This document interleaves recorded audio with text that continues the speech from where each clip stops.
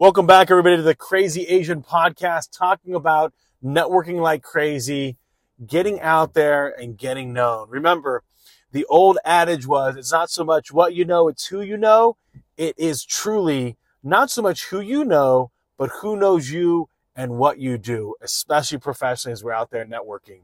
So the first thing that we got in topic of conversation was networking is not selling. You're not trying to be able to pitch people your products and your services or see if people are ready to buy. You're there to connect and build relationships of trust.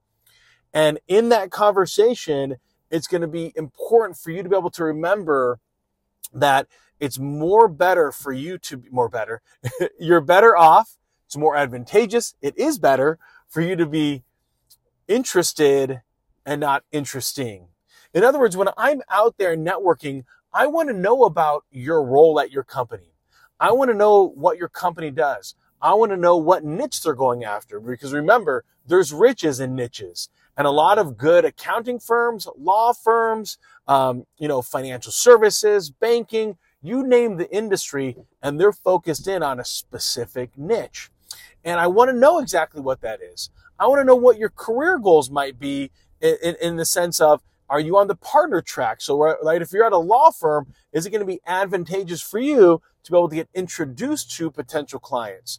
Or is your company so saturated that they actually have a role for somebody that does business development, and it's more advantageous for you to build stronger relationships in the community so that way you can get referred, you can be seen as a subject matter expert, and that's really the route that you want to go. Again, finding out what's most important to them when I'm interested is really, really valuable. Now, when it comes to this conversation, remember, it's not 20 questions. You're not a reporter. You're not an investigative journalist. You're having a dialogue with them about, hey, tell me a little about what you're doing over there. Tell me about your company. I'm not too familiar. Okay. Is there, when you come to a networking event, what are you looking for?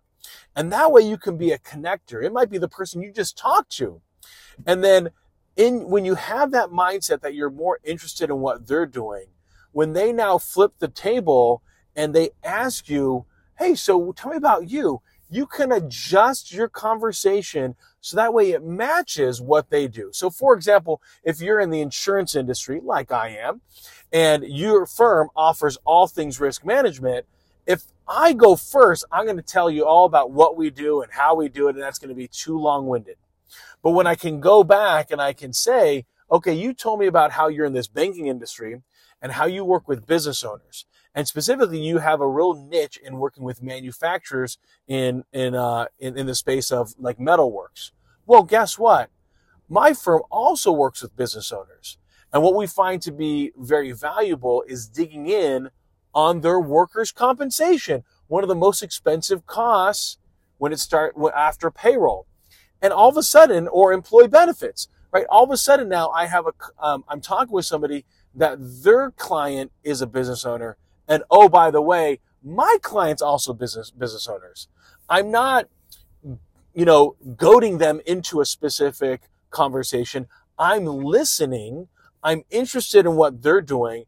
And then when now it's my turn to talk, I can have a very specific message. So that way, when we part ways, they can think of me as, oh, he also works with business owners in the employee benefit side, or he also works with business owners in helping them with their commercial insurance. Again, that's the power of being interested and not interesting. If I always just come out of the gates talking about me and my company and who I am and what I'm looking to do, it's going to be boring, and I'm going to lose that conversation. Plus, I'm talking about all these different things, and I don't know exactly who am I talking to. What are they looking for? What's really what's their niches that they're serving?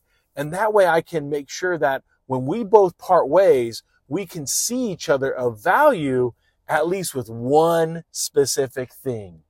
I don't need them to know all the ins and outs of what I do, because if we truly build a good, strong business relationship, I'll be able to convince them, persuade them, converse with them over time about all the great things that my company does.